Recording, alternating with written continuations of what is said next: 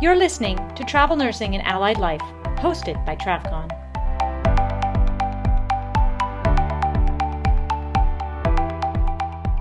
I think we are recording now.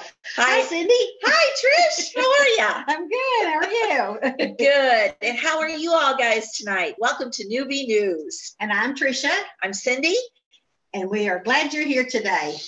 Today's topic's going to be one that we've been looking at in social media. And the topic is called, Why Can't I? Why can't I? What can't I have?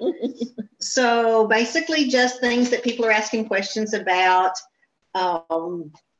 Just want to know, like, just clarification kinds of things. Mm-hmm. So we'll start with, why can't I have first day insurance? Good question. Actually, depending on the agency and your agency's insurance policy, sometimes you can have first day insurance. And it is built on agency. So that's one of the questions you need to ask when you're looking for an agency and a recruiter is, do you have first day insurance? Or most commonly, or as common, is you get insurance on the first of the month following the day you start. Mm-hmm. So if that's true, then maybe you want to start on the 30th. Good point. So you may have to kind of pick your start dates, mm-hmm. depending on what you need for insurance, if you're using company insurance. The other important thing about insurance, though, Cindy, is that you, as much as you want to know when it starts, you want to know when it ends. Most definitely. So, you know, if it starts on the 1st, is it going to end on the 30th or the 31st, the last day of the month, even though your contract might have been over on the 16th or 17th? Mm-hmm. Because is it paid through for that month, or does it end the day you end your contract? Mm-hmm. So most importantly, as well as when it starts, is when does it end? Yes. So those are two very important questions, I think, that you need to clarify with your recruiter mm-hmm. and company that you're going to work for. But it is company based, so be sure and ask your company when you're interviewing them for a possible job, and that's important to you, is when does that start? Don't get caught not knowing that piece of information. Yes, that can be financially devastating. Yes. So absolutely. You might also want to ask too, again, going along with that end date, does that continue on to your next assignment? Is there a gap between, when you're leaving your assignment A, going to assignment B? Are you covered, or are you driving cross country without any travel insurance and something catastrophic? Oh, that's a good point, because some will let you have like a 2-week period in between contracts to get there, take mm-hmm. a week off or whatever. So that is a very good point with insurances. When it's the coverage, as long as you're taking the next job with that company, and generally they'll say if you already have your next contract signed, then it's covered, but you do need to ask what that time period is. Yep. Good point. Okay, so the next question that's come up recently as well too is, why can't I have a compact license? Well, you can have a compact license if you live in a compact state. And it has to be your home state. It has to be where your license is, your primary license is. Mm-hmm. You can't move to one of those states just randomly and say, I'm here, I'm going to have a compact license. You have to work and have established residency mm-hmm. in that state. So if you're in, say, I don't know, Illinois, which is non-compact, and you want to move to Kentucky, which is compact, just to get a compact license, that's not the way it works. No. You have to be a resident of that state. So, and so you'll see people who'll say, well, I worked in a compact state. Why is my license not compact? Mm-hmm. Well, it's not compact because you're not a resident. Right. So that's very important. Yes, most definitely. Definitely. So, for those of you that live in have a permanent tax home where you have a compact license, that's great. For those of us, such as myself, whose primary residence is not a compact state, even though I am going to go work in one, that means I just have to file for an individual license. It won't be a compact license at all. And yes, and so all those licenses that you apply for are individual state licenses, not mm-hmm. compact. Because if you were compact, you wouldn't apply there. True. If you have a compact license and you're going to a compact state, you don't have to get another license in that state. Mm-hmm. I've also seen musings online about, well, why isn't every state join the nursing compact? Good Well, question. The short version of it is that there are states that don't want to lose control over their state nursing boards. When you sign on to the compact, you're basically signing on to a specific list of regulations, rules, fees, all those kinds of things. Many states don't want to lose the revenue by which their licenses generate. They don't want to lose their autonomy in setting policy for their licensees. And so for a lot of those reasons, I know most recently, I've seen things from the state of Ohio. There's been a lot of lobbying in the state of Ohio for Ohio to join the compact. But the board there, for the reasons I pretty much just stated, has decided they're not interested at this time to join the nursing compact. Well, that would make our lives a lot easier to have every state in the compact. That means you get one state license and you're good to go everywhere. That's probably not going to happen for the foreseeable future. Right. So, and I understand that for them to do it, it's also quite costly on the state side to get all of that legislature. So it's really all about the money. Yep. If you really track it down, it's all about the money. Yep. Absolutely. Okay. So Okay. What else can we talk about? Why can't I? Well, why can't I have a blocked schedule? A blocked schedule? What's that?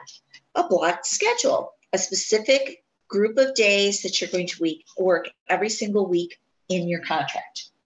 And you work those days together. You work those days together. 3 in a row. So you have your 3 or 4 in a row, depending on your contract, and then you're free. You're free the rest of the days. And why is that important to some people?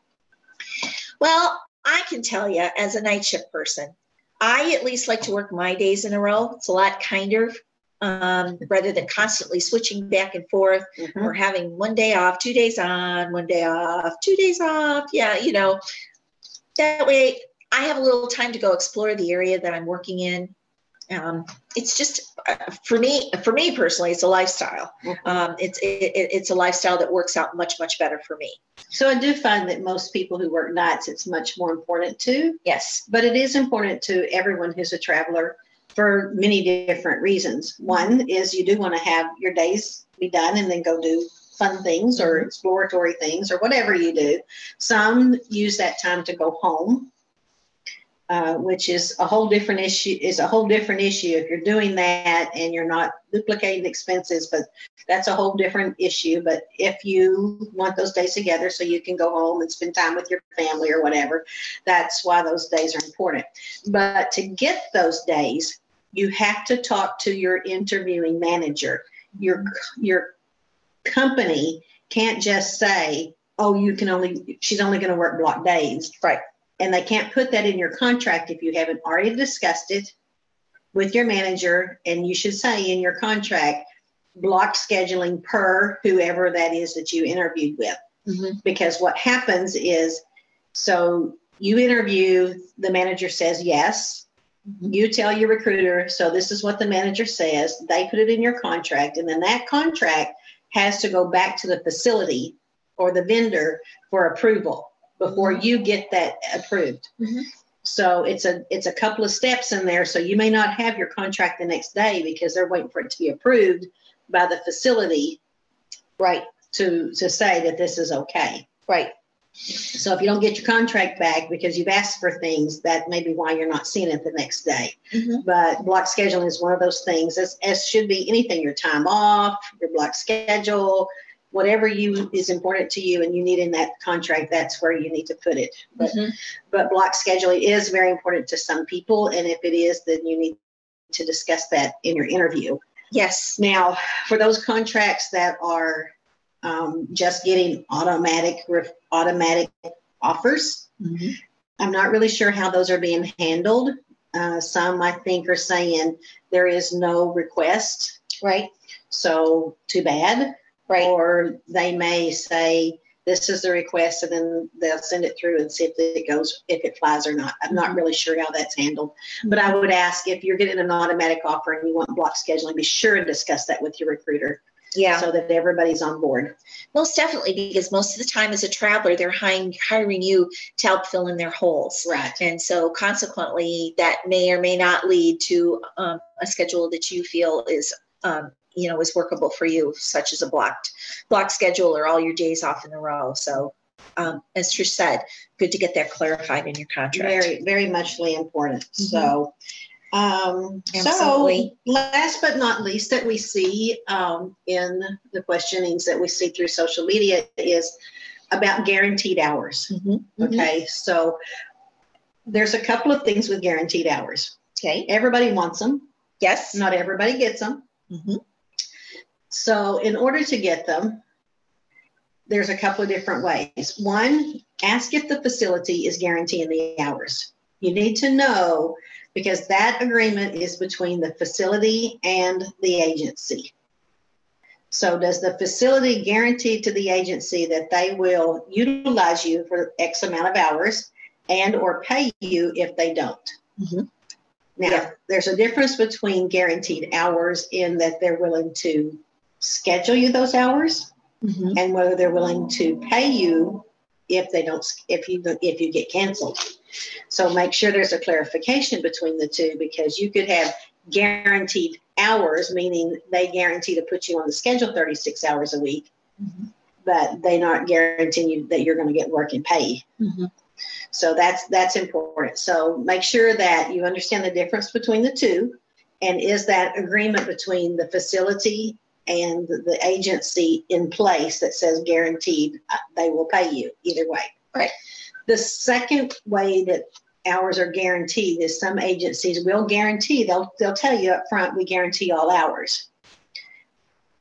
Now it's important to ask them, okay, is the facility guaranteeing those hours, or are you guaranteeing those hours? Mm-hmm. Because if your agency's guaranteeing them, you're going to make less money per paycheck, because they're holding back a certain amount of money so that they can pay you on the days you might get canceled. Does that make Interesting. sense? That makes perfect because sense. they're not going to pay you something they can't bill for. Right.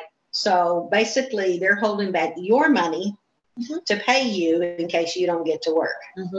So how important is that to you, Mm-hmm. that you're not going to make as much? And if you think about it, they pay you, but if you don't ever get canceled, what happens to that money? Because then the agency gets to keep that. Right. So that's kind of important also to know, like, That is are they going to important. keep that money in there so that you can get paid? Yeah, absolutely.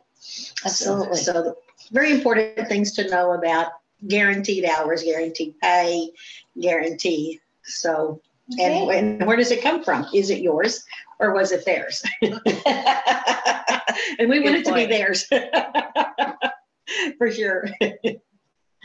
Okay, well, hopefully that was all really good information for everybody to maybe answer the ultimate why can't I question. Why can't I be a travel nurse? So all of this information is really important for you to digest and look over and decide how exactly this will fit in your life to see if the traveling healthcare lifestyle is really up for you. So hopefully this is all good information. We appreciate you taking the time to listen to us, and we hope you'll check in next month when we'll put forth another new podcast of something new and interesting, and hopefully something that will help you out as you journey on toward being a travel nurse. Also, we hope to see you at TrapCon in Las Vegas in September. Registration is going to open up on April the 30th, and get in there early, because we're not sure if we're going to have limited number of places or not. So right now, let's get in there early, get your seat, and be there. And if you're a newbie, sign up for Newbie Boot Camp, because a lot of the questions that we go over and many, many more things are covered in that particular group, and you're one step ahead if you haven't started traveling yet, or if you've been traveled for a year or so. There's still so many questions. We all learn every Yes, we year, do. every day. We learn something new about the travel industry, and it's an ever changing job for sure. So hope to see you there. And I'm Tricia signing off for Newbie News. I'm Cindy. Have a good one. We'll see you next time. Thanks for listening to Travel Nursing and Allied Life. You can find the full show notes below or at travcon.org. Please help us out by rating our podcast on iTunes or wherever you get your podcasts.